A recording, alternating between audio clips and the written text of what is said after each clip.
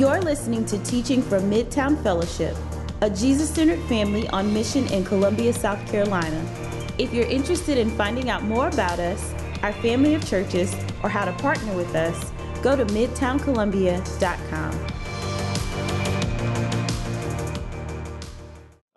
If I haven't had the chance to hear, we're about to get into the Word in a second. We've been in the book of 1 Corinthians. We're going to be in chapter 10 today. You can go ahead and turn there. I'm going to go ahead and let you know Paul's going to be hitting on one of the same topics that we were in, that I preached on in November. So some of it's going to sound pretty similar, but I think there's some new things that we can pull out from the text as well. I don't know if you've had one of these moments before. When I was in college, I was a part of a ministry called the Impact Movement, and we had students who would come in and they would begin walking with God, and they just became Christians, began walking with God for the first time in their lives, and they had a lot of different questions. Questions like, can I still go to frat parties?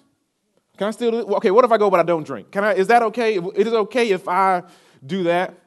Okay, me and my boyfriend, me and my girlfriend, how far can we go without it being too far? Right? Like, how far can we go without it being in sin? There's generally so many questions that come up. I want to remind us as we're in 1 Corinthians today that these are real people dealing with real issues, with real questions. A lot of the book of 1 Corinthians is Paul responding to their questions and instructing them because, again, they're a very young, very new church plant. I think they're less than 2 years old at the time when Paul writes this letter. So they have all these questions. So they're asking him again about, he's responding, I should say, again to their question about what about this food that's offered to idols? Now, I got to make sure we understand the principles that Paul pulls out here, because that's not as common in our culture. At that time, for them, they were in a very polytheistic society. Basically, people worshiped many, many different gods and had a lot of temples that were set up. And there were these animals that would be killed and sacrificed to these false gods. And when there was leftover food or meat from these animals, it would get sold in the marketplace. It would get sold in restaurants. It would get sold at banquet halls, not necessarily for the purpose of worshiping that idol, but nevertheless, the Christians were going back and forth on it. It's like, I don't really know how to respond on this. Are we able to eat the food that has been offered up to idols, or should we abstain from eating this? So saying, Paul, can we participate in this? I mean, it's really to the point of what markets are we able to go in? Do we have to be asking questions about where this food has came from? We don't want to harm our witness for the Lord. And so Paul, as he does, answers their questions. Let's go to 1 Corinthians chapter 10. We'll start at verse 23.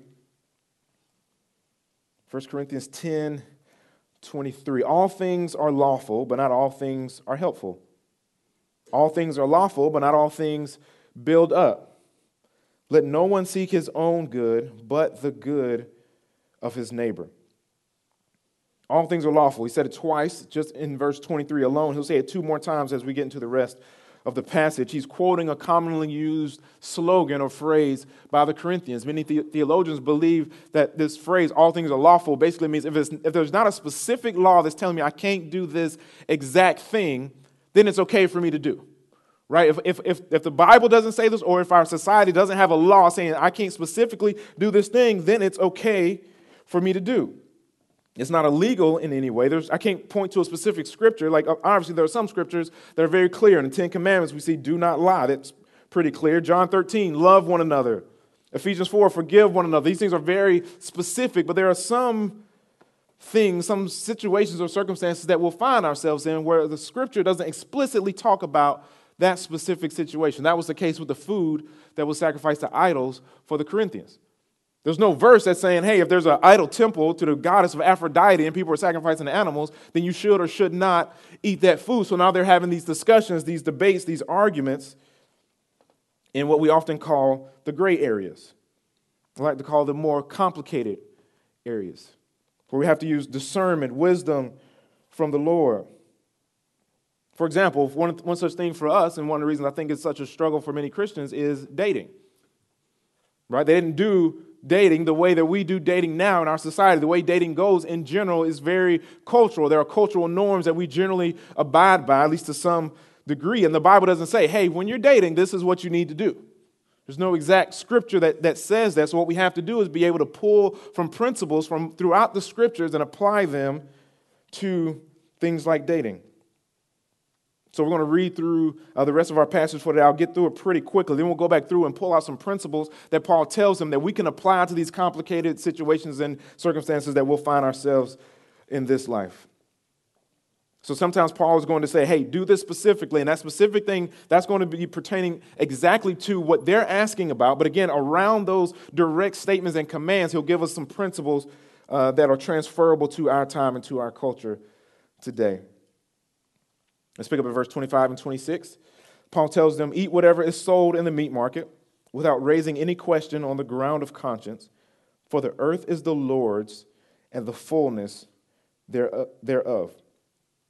Paul's telling them, if you find meat that's in the market, go ahead and eat it. Don't ask any questions. You go into the grocery store, buy something. Don't overthink this. Don't worry about your conscience bothering you at this point. Don't feel like you have to ask, excuse me, was this food sacrificed to an idol? Can you check on that for me? He said, you don't have to do that. You can just enjoy it. Everything belongs to God, including that you're able to enjoy it. You have that freedom in the Lord. Verse 27. If one of the unbelievers invites you to dinner and you are disposed to go, eat whatever is set before you without raising any question on the ground of conscience. But if someone says to you, this has been offered in sacrifice, then do not eat it for the sake of the one who informed you and for the sake of conscience. Verse 29, I do not mean your conscience, but his, for why should my liberty be determined by someone else's conscience? If I partake with thankfulness, why am I denounced because of that for which I give thanks? Paul says, now, if someone invites you over for dinner and they have meat, don't ask any questions about it. Just go ahead and eat and enjoy it. He says, but then if somebody who is there says, you know that food was sacrificed to an idol, right? He says, and then don't eat it. He's saying, I'm not saying that that makes it wrong to eat in and of itself, but because of their conscience, because you don't want to throw off their understanding of what's right and wrong, of what it looks like to actually be a follower of Jesus, then you don't eat of the food if they tell you that it's been offered to an idol. Again, Paul, in verse 30, makes the point, as long as you're partaking of it with thankfulness to God, eating the food in and of itself is not bad, but if it will mess up someone else's conscience, then you don't want to do that. Verse 31, so whether you eat or drink, or whatever you do all to the glory of God. Give no offense to Jews or to Greeks or to the church of God, just as I try to please everyone in everything I do, not seeking my own advantage, but that of many, that they may be saved. Be imitators of me as I am of Christ. He says, make sure you're doing everything to God's glory. Paul is saying that he does seek to please the Jews and the Greeks, but don't misunderstand it. He's not trying to be a people pleaser, somebody who's just, I'm afraid of people not thinking highly of me, so I'm going to do whatever I think makes them think more highly of me. That's not what he's saying. He doesn't care whether or not people really care about him or love him so much as he cares about whether or not they love God. So he's going to do what he can do and do what he needs to do to make sure he's not putting any stumbling blocks in anyone's way. So addressing these complicated or these gray areas, Paul brings up 5 times in that passage the word conscience. The word conscience.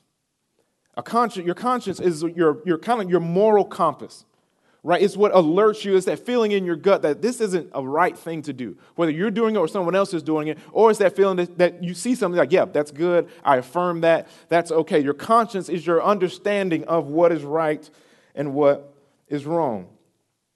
Now, again, it's your understanding, so it's more of a matter of your mind than it is a matter of your will. So your conscience doesn't compel you to act in a certain way, but it lets you know if you do something wrong. Your conscience is the thing that lets you know, yes, that's wrong, that was off, you shouldn't do that. Now, there's a term that some educational fields use. The term is ethics. Ethics are a set of moral principles that guide a person's behavior. Paul is dealing with what our ethics are as believers. What are the principles that guide our behavior, that let us know if something is right or if something is wrong? We want to make sure we understand our conscience. I want to just explain a few different things. First of all, first thing we need to know about our conscience is God gave each of us a conscience. Right? We were created in God's image. In my opinion, this is one of the biggest reasons it's easy to believe that we were actually created by a God who cares about right and wrong and who cares about justice, because every person that has ever lived have some sense of this is right or this is wrong. We have some sense of this is something that should be done, this is something that should not be done. This is an important part of how God has made each of us. Now, we don't always agree on what's right and wrong, which means that even though we're made in God's image, and we have a conscience, our consciences aren't always right. The fact that I might see something and think that it's wrong, and you might look at the same thing and say that you think it's okay, shows us that we can't always trust our conscience. Our consciences are flawed by sin. Every one of us. When Adam and Eve sinned in the garden, it's not just that our bodies were corrupted. It's not just that the earth was corrupted. Our very conscience, our very understanding of right and wrong was corrupted. It's not just that now we have a sinful nature, now we do things that are right and wrong, but it's that our understanding, our grasp on what is right and wrong is off. We have to have some amount of suspicion about our feeling in our gut. We can't be so arrogant as to believe that we always know what is right and always know what is wrong. The effects of sin run deep in us, in our hearts, in our will, and also in our mind and our understanding of what's truly right and what's truly wrong. Not only are our consciences flawed by sin, your conscience is affected by the people around you. How many times have you asked somebody if something was okay to do, and they start the next sentence with, well, how I was raised, well, when I was growing up, we did this. Well, I was always taught this. Oh, man, back in the day, when we had morals, we used to do this. But now, it's okay for you guys to do whatever you want to do, you millennials. Wow. What are they saying? They're saying that they're acknowledging that part of my understanding of what is truly right and is truly wrong is affected by those who are around me. That we're not just existing in a vacuum where we don't have any outside influences, but the people that we call our people, the people you consider to be your people, affect the way that you view right and wrong. We have to be able to acknowledge this. We have to come to terms with this. I was talking to a sister in the faith. She doesn't go to this church. She comes from a culture that's way more collectivist than what is common in America today. And in her culture, the parents take care of their kids, obviously, as much as they can, but then there's a great expectation for once the children are able to do so, they take care of the parents. So in that culture, the parents can't fathom their child moving away from them and from where they live, because the expectation is, well, I took care of you, well, I had strength to do so to the best of my ability. Now the expectation is for you to do the same thing for me. And so she was saying that for her mother, it was seen as wrong for children to move away from where their parents are. There's her culture. Obviously, today in America, generally speaking, there's such individualism that is unthinkable. Who's right? Who's wrong? Our consciences are affected by our culture. If you heard that and that seemed far-fetched to you, that's because of the culture you live in. That's been ingrained into you what is right and what is wrong, what's okay and what is not okay. Our consciences are affected. They don't just exist in a vacuum. It's not the things that you believe are right and wrong don't just come from your own thoughts. They don't just come from you looking at the world objectively and saying this is the way that things should go. No, you're affected by your people. God gave us a good conscience. Our consciences were influenced by sin, and they're influenced by those around us. But thank God for the Holy Spirit. Amen. The good news for us is that we have help. Specifically, we have a helper if we are in Christ. John 16:13 says, when the Spirit of truth comes, he will guide you into all truth. That God sends his Spirit, this Holy Spirit comes in us, lives in us, and directs us and guides us largely through the Bible, whom the Holy Spirit inspired. Largely by reminding us of what we've seen in God's Word to direct our conscience. And as we grow and mature as believers, as the Holy Spirit sanctifies us and frees us from the power of sin over us, it also frees us from the deception that we have and what we've taken in, maybe from our culture, maybe from lies we believe. The Holy Spirit corrects us as we yield to him, as we put our eyes on his word, which he inspired. He helps us to navigate through these gray or complicated areas. Here's what I want to do with the rest of our time. We're going to go back through some of the verses that we went through in this passage and look at how does Paul talk about the ethics that a Christian should embrace. How does a Christian approach these complicated, these gray areas, so to speak? We'll pull some principles out and seek to apply them to our lives. So we'll look back at verse 23 and 24. Paul says, all things are lawful, but not all things are helpful. All things are lawful, but not all things build up. Here comes the principle right here. Let no one seek his own good, but the good of his neighbor. They asked Paul about a complicated issue, a complicated situation. The first thing he instructs them on is, all right, okay, you seeking your good or the good of your neighbor? First thing he brings up. Yeah, there's technically no law against this, but is it helping anything? Yeah, there's no law against it, but is it building up? And don't miss, this is a huge statement. I think we see so many statements like this in the Bible that we just gloss over it. Let no one seek his own good, but the good of his neighbor. Hey, Corinthians, one of the ways that you can discern this, one of the ways that you can know you're making a good decision, are you more so valuing your own good or the good of your neighbor in this situation? When you find yourself in these complex situations, what are you thinking about the most, your good or the good of others? I pick on millennials a lot like I'm not a millennial, right? Obviously, we have a lot of millennials in our church. I believe statistically, millennials move more than any other group of people ever on the planet as far as an age, generational way of categorizing. And now, moving isn't sin. Obviously, there's no Bible verse that talks about if you're going to move around, this is how you do it. But at the same time, we need to be able to think well about it because of how frequently we do this in our culture.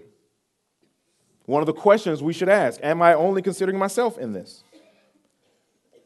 Am I just seeking my good, or is this a decision that is being determined by how it will be good for others as well? Is this move going to help me serve others? Is it going to make it harder for me to serve people that God may be calling me to serve? Paul uses that word helpful in verse 23. It's the same word that 2 chapters later in 1 Corinthians chapter 12 is interpreted common good. When he said, is it helpful? It's interpreted common good. Actually, in the chapter, he's referring to spiritual gifts and saying how they should be used for the common good and the edifying of the Bible. So when he's talking about is it helpful, we have to at least have an eye towards, as I'm thinking about the people of God, is what I'm doing, whether it's moving or anything else, is this helpful for the church, for the people of God, for God's people? He goes on to say same language he uses in chapter 12 as well when he's talking about spiritual gifts. He says, not all things build up. Some translations, not all things edify. He's talking about the work that all Christians play in edifying the body of Christ. Are these decisions that I'm making might help edify the body of believers?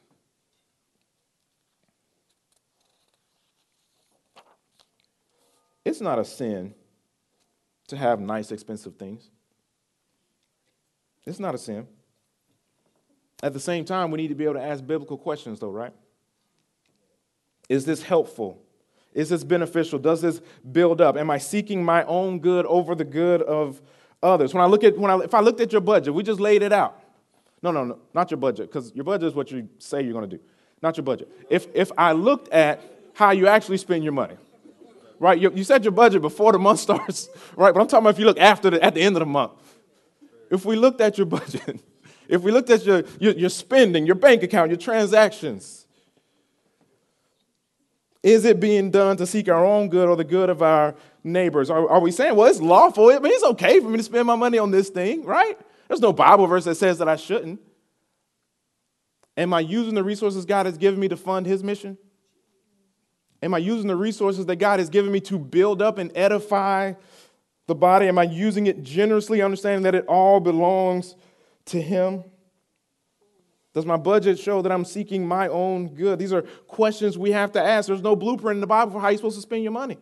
It's not going to tell you percentages or anything like that, but Paul is giving us the questions that we need to be asking. The first question was, does it seek the good of my neighbor? The second, does it hinder or help me as an ambassador for Christ?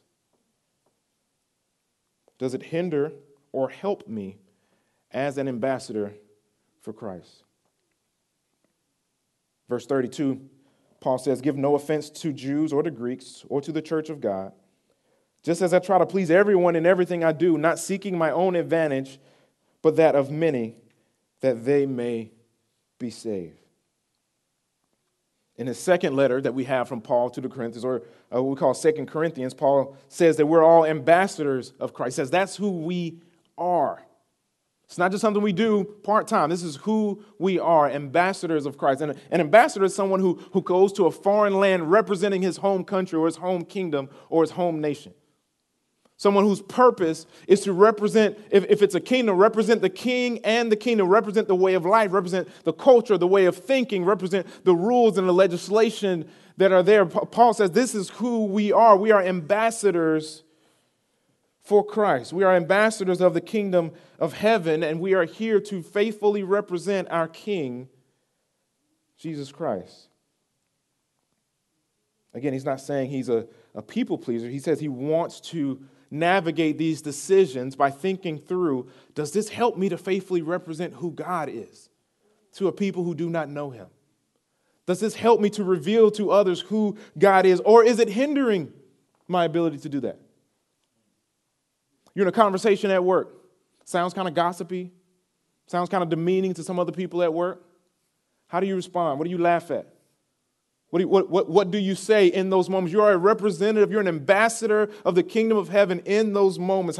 How you respond, does it hinder your ability to faithfully represent who God is? We need to be quick to seek the Holy Spirit in these matters. Lord, help me. I don't know exactly what to say, how to do this. We know that the Holy Spirit lives in us, indwells us, and empowers us to follow God. We need to seek him. Going to work. God, help me out. I want to represent you well and faithfully today. I want to show off who you are. When I first heard about the concept of church planting, I first heard about a church plant in Philadelphia named Epiphany Fellowship.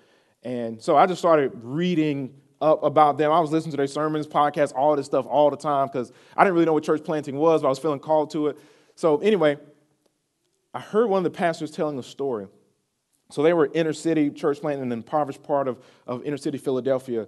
And people were coming to know the Lord who lived in that area. And they were probably kind of like us, but even more so dressed very, not just casually, but dressed probably at that time, just real hip-hop, what the hip-hop scene was at that time. And so they would have guys passing the communion plates around with their hoodies on, with the hood thrown over their head. So that was just kind of the way they rolled. That was their flair. And it was like, well, Bible doesn't say that we shouldn't do it, and they were okay with it. And then some of the older women that were either members of the church or getting involved in the church, it seemed irreverent to them that was going on. It was a stumbling block. It was like, I don't know. I don't know if I can connect here. Y'all seem to not be approaching this reverently. But one of the guys who was doing it, he said, no, I'm free to do this. There's no law that says I can't dress this way when we're passing out communion. They were like, you just holding on to traditionalism and got upset. But the pastor said he went to him and said, yes, you do have freedom in Christ, but we're not going to use our freedom to be a stumbling block to anybody. He said, if it is going to be more inclusive to people who are connecting with our church to pull your hood down, you're going to pull your hood down, or you're not passing out communion. We make the sacrifices that are necessary. We have to ask ourselves these questions of this freedom that I have. Am I using it in such a way that it actually hinders my ability to represent Christ well? Does it hinder our ability collectively as a church to represent Christ well? We ask the questions, does it seek the good of my neighbor? Does it hinder or help me as an ambassador of Christ? And the third question, I would say, is the climax of the passage. Am I doing it for God's glory? This is the one that the other two sit under. This is the one that sits over all of our thoughts regarding ethics as a Christian. Am I doing it for God's glory? The Christian ethic and principle that sits over all others. The glory of God is mentioned about 275 times in Scripture. It's an incredibly deep and rich word. It can refer to God's splendor, his beauty, his magnificence, his holiness. It can refer to his excellence, his majesty, his wonder, his radiance. Doing something for his glory means you're doing something for the purpose of honoring God. Paul says no matter what you do, whether you eat the food or not, whether you drink or not, you do it for the glory of God. As Christians, we are those who have come to witness the saving grace of our God. We've come to actually believe the fact that God himself, creator, perfect in holiness over all of the universe, stepped down to earth, walked among us. That God actually walked among people, allowed himself to be persecuted, allowed himself to suffer, that he might redeem us so that we can go and be with him forever after dying in our place for things that he did not do. That's what we believe as Christians. And the response to become a Christian is one to say, and now because of that, when I see how good he is, when I see his glory, when I see how awesome he is, I now choose to live for his glory and not my own. I now choose to prioritize his glory over my preferences. I now choose to prioritize his glory over what I want to do. I now choose to prioritize him. I now choose to trust him. I see what he did for me, what he is doing, and what he will do. And we arrive at the conclusion that it is worth it to lay down our lives for his glory for every moment of our lives until he calls us to be with him. That is what we profess as Christians. That a life fully spent for his glory is the appropriate response to what he has done for us. Sadly, at this point, we live in a culture that seems to be moving closer and closer to only having one primary ethic. And I'll explain why I say this. It seems our culture is moving closer and closer to just only having the ethic of, is this thing hurting anybody? Obviously, that's important. It's important that we ask this question, is it hurting anyone? But what I'm saying, just so we're very clear, I'm saying that it is becoming, in some instances and in some conversations, the only way people decide if something is right or wrong is, well, it doesn't hurt anybody, so I guess it's fine. Is it hurting anyone? I would bet if you ask many of the people in Colombia that you know, is having sex outside of marriage wrong? No, it's not hurting anyone. If you went down the list of the 10 Commandments asking if they were morally and ethically wrong, probably you would hear the ones that things like murder or stealing that hurt people, they would say, yeah, that's absolutely wrong. But the other ones like coveting something that doesn't belong to you, it's like, well, it's not hurting anybody. I don't think that's that bad, is it? Very common ethic in our day. In fact, there was a moral psychologist named Jonathan Haidt. He did some research that kind of supports this. He came up, I'm going to spare you the details because it's horrible, but he came up with this very graphic, hypothetical situation to test to see where our moral ethics lie. So he's traveled from country to country, culture to culture, and to try to understand how do we as people think about morals? How do we as people think about ethics? And so he went to the University of Pennsylvania, and he surveyed a bunch of their college students, and he came up with this extremely graphic story of bestiality with a dead animal, and he asked them, is it morally wrong? He polled a bunch of students at the University of Pennsylvania. 73% said, no, I don't think that's wrong. 73% said, I do not think that is wrong. One student was quoted to say, it's his animal, nobody's getting hurt. Nobody's getting hurt. How can it possibly be wrong? No one's getting hurt. Maybe you think this is pretty far-fetched and unbelievable. We actually had a college student at our downtown church ask a pastor within the last 2 weeks, is cannibalism a sin? Is cannibalism a sin? Here in Columbia, South Carolina, this was asked. Our culture is moving quickly, I'm telling you, this is the real truth, towards this concept that the only way that it's actually wrong is if it is hurting someone. Other than that, then just do you. Don't let nobody tell you what to do. Don't let anyone put their restrictions on you. As the psychologist was studying morality in many different cultures, one of the points he made that there are 5 common prevailing ethics that kind of govern the way we believe, and some cultures prioritize some more than others. And what he was saying was that our culture is extremely high and growing. With the younger the generation is, the more we view things through this lens of, does it hurt anyone? And that's the primary ethic that we use. He says that our country is decreasing in the moral ethic of what he calls sanctity. Sanctity is the belief that because whoever I worship, whatever God I believe in says it's wrong, then it's just wrong, even if I don't understand it. Even if it's not hurting anybody, so to speak, it's just wrong. since our country is decreasing, moving strongly away from the moral ethic of sanctity and strongly towards having the moral ethic of harm, reducing down our understanding of what's right and wrong, reducing down our consciences to only being able to ask the question, does it hurt anyone? As Christians who live for God's glory, we can't simply reduce our moral ethics to only seeing something as morally wrong if it harms someone. We know that people are made in the image of God, worthy of dignity and respect. Anything that demeans a person, even their body, is wrong. Engaging in that type of graphic bestiality is wrong because it's demeaning to a person. Because God made people different. He created all of his creation and said that it was good. Then human beings were the only part of creation that he picks up something and forms it and fashions it and makes it like him. Humanity. The only thing. Everything else, he spoke it. Light, the earth, the stars, everything else, all these beautiful, glorious things. He just spoke it and it existed. Human beings, that said, he picks up dirt or clay, forms it to make it like him, breathes his own breath into humans, and then said, it was good. Humans are different. We are valuable in different ways. Anything that is demeaning to someone made in the image of God is wrong. If you were to say something about somebody that's demeaning, even if they never hear it, so it never technically hurts them, it's just wrong. Regardless of if they hear it and it hurts their feelings or not, it's just wrong because they're made in the image of God. Because God made humans in this sacred way.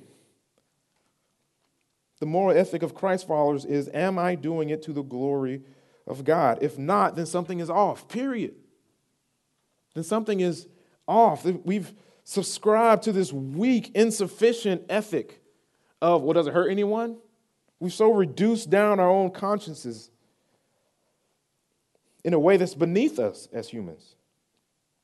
Of course, we shouldn't go around harming people, but since we have a creator who is good and loving, we need to honor him in whatever way that looks like. When I was working as a personal trainer, I hadn't been training maybe a year or so at that point, and the way we would sell people is that we would get you to come in, do a tour of the gym, give you a free workout. That's kind of like the hook or the bait, and then we try to close the deal. Anyway, so there's a woman that was there. I think she had some health issues or whatever, and she was considering hiring me as her trainer.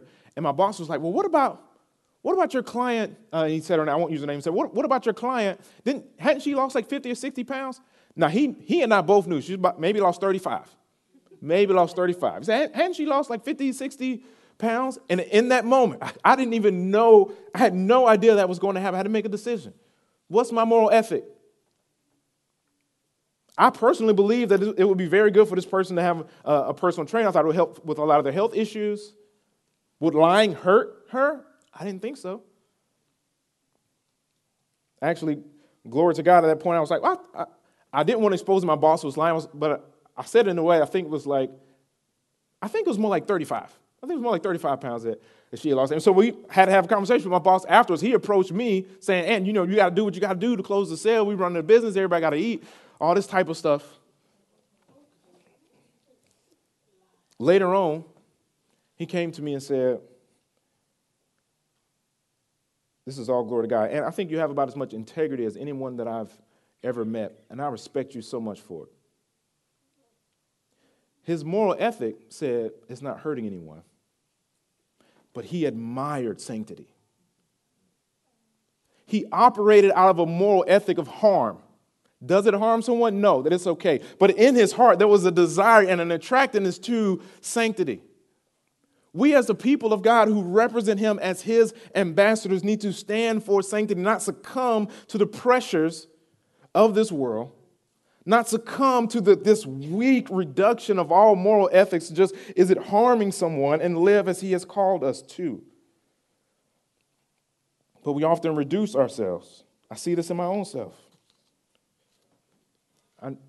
One of the things that I struggle with, still do, have struggled with, is an aspect of pride. And pride and shame kind of mixed together where I don't want people to see my sin. I don't like when people talk about things that I do wrong. And so this is a weakness of mine, something I struggle with. And I'm a preacher. I know that pride is wrong. Like, I know that a lack of humility is wrong. But I was telling, I think I was telling Jomo and Matt, I think this was Friday, that one of the ways that God has used my marriage the most in my life is that it has caused me to fight against my pride, against my arrogance, because of how many times I've seen it hurt my wife. Which I think at the time that I said it, I thought that that was a really good thing. But then as I was preparing for the sermon, I realized I'm operating out of a moral ethic of harm. That I didn't begin to fight that sin as hard as I am now until I realized how much it was hurting somebody else. I know what the Bible says about it. It wasn't sanctity that drove me to this point of fighting against sin. It was the ethic of harm, because deep down, functionally, I came to believe that as long as it's not hurting anybody, then I guess it's okay. So I'm not going to pay that much attention to it. I'm not going to fight it that relentlessly. I see in myself this being pushed and moved by the ethics of our culture today. Deceived into believing that it's not really that bad unless it's hurting somebody, right? Do you have any sins like that? Where it's like, I don't really see it as that bad because it's not hurting anybody. I kind of feel like I'm getting away with it. I kind of do it on my own maybe, or maybe it's only in my thought life. So it can't be hurting anybody if that's the only place that it is and that it lives. What's that for you? The reality is, when you boil it all down, I don't think most of our problem is that we don't think enough about ethics. I don't think most of our problem is that we don't know exactly right from wrong as Christians. I think most of our problem is that we don't give a second thought to the glory of God in our day-to-day lives. We wake up on a Monday morning, you wake up tomorrow, you're tired, you don't want to start the work week, you're frustrated, you're just going into work, you're just trying to get your check and get home so that you can relax. We just don't even care about the glory. It doesn't even cross our minds. We're not going into whatever situation God is leading us to with the prayer and asking God, help me to glorify you. It's going to be some tough situations today. Help me to see what it is to represent you well, to live for your glory in these complicated areas in my life. Today, we don't give it a second thought. We're more caught up in how we're doing. We're caught up in how our days are going. At home with our roommates, there's some type of conflict. Do we run to God? God, I don't know how to handle this, but I want to do this for your glory. You're in this conversation where there's gossip going on, and somebody's being demeaned. God, help me to know how to handle this for your glory. I'm in my life group meeting, and I don't really feel like coming because it's late at night and I'm tired. God, help me to operate in a way that's for your glory. God, what am I going to do this morning before I go to work? Am I going to sleep in? Am I going to wake up early and do something that maybe I need to do? God, help me to do this for your glory. Tonight, when I'm tired and I just want to escape for an hour or two before I go to bed, God, help me to do this for your glory. Paul says, whether you eat or not, whether you drink or not, you do it for the glory of God. Because the reality is, sometimes in some situations, I believe for the Corinthians there, eating the meat could be done for God's glory with thankfulness to him and saying, God, you've provided for me again. And sometimes eating the meat wouldn't have been for God's glory because maybe it would have harmed someone's conscience. Paul is saying, hey, the biggest thing is not what you do in this situation. The biggest thing is, are you doing it for the glory of God? We need to spend time in his word, meditating on him and his goodness, so that we don't reduce ourselves down to this moral ethic that is lacking a view of how glorious our God is. I believe oftentimes we don't ask this question because we don't spend time gazing at God's glory. We don't spend time seeing just how good, or remembering, I should say, how good he has been to us. We're going to partake in communion in just a few minutes. This is obviously what Jesus told us to do in remembrance of him. Today I'm asking us to remember just how glorious his sacrifice is. Just that this sacrifice is worthy of us saying, for the rest of my life, I'm going to live for your glory, because I want more and more people to know you, because I want to make you known. So today we remember how glorious our God is, and that the only fitting response is that we would live for his glory. Let me pray for us. Father, thank you for being good to us. Thank you for your love, your forgiveness, your sacrifice for us. Father, you are this glorious God that's beautiful in so many ways. No matter how we look at you, God, you've just been good to us. Father, will you give us a passion for living in such a way that will cause that glory to be seen by so many? Help us to live as your ambassadors that represent you by living for your glory, by living lives that proclaim that the most glorious thing in the universe is God. The best thing in the universe is God, and I want you to see him through me. Father, will you help us? I personally see in my life how I've gone the way of the world in this idea of ethics, this idea of what is truly right and what is truly wrong. Will you free us from that? Fill us with your spirit in such a way that it frees us from believing the lies that our culture tells us. Help us to value sanctity, value the fact that you said that this is how we should live, and even if we don't understand it, and even if we don't know how it hurts anyone, that we would stand on your word and live as you have called us to live. Thank you for sending your Son, that we might know you, that you might free us from our bondage to sin. It's in Christ's name I pray.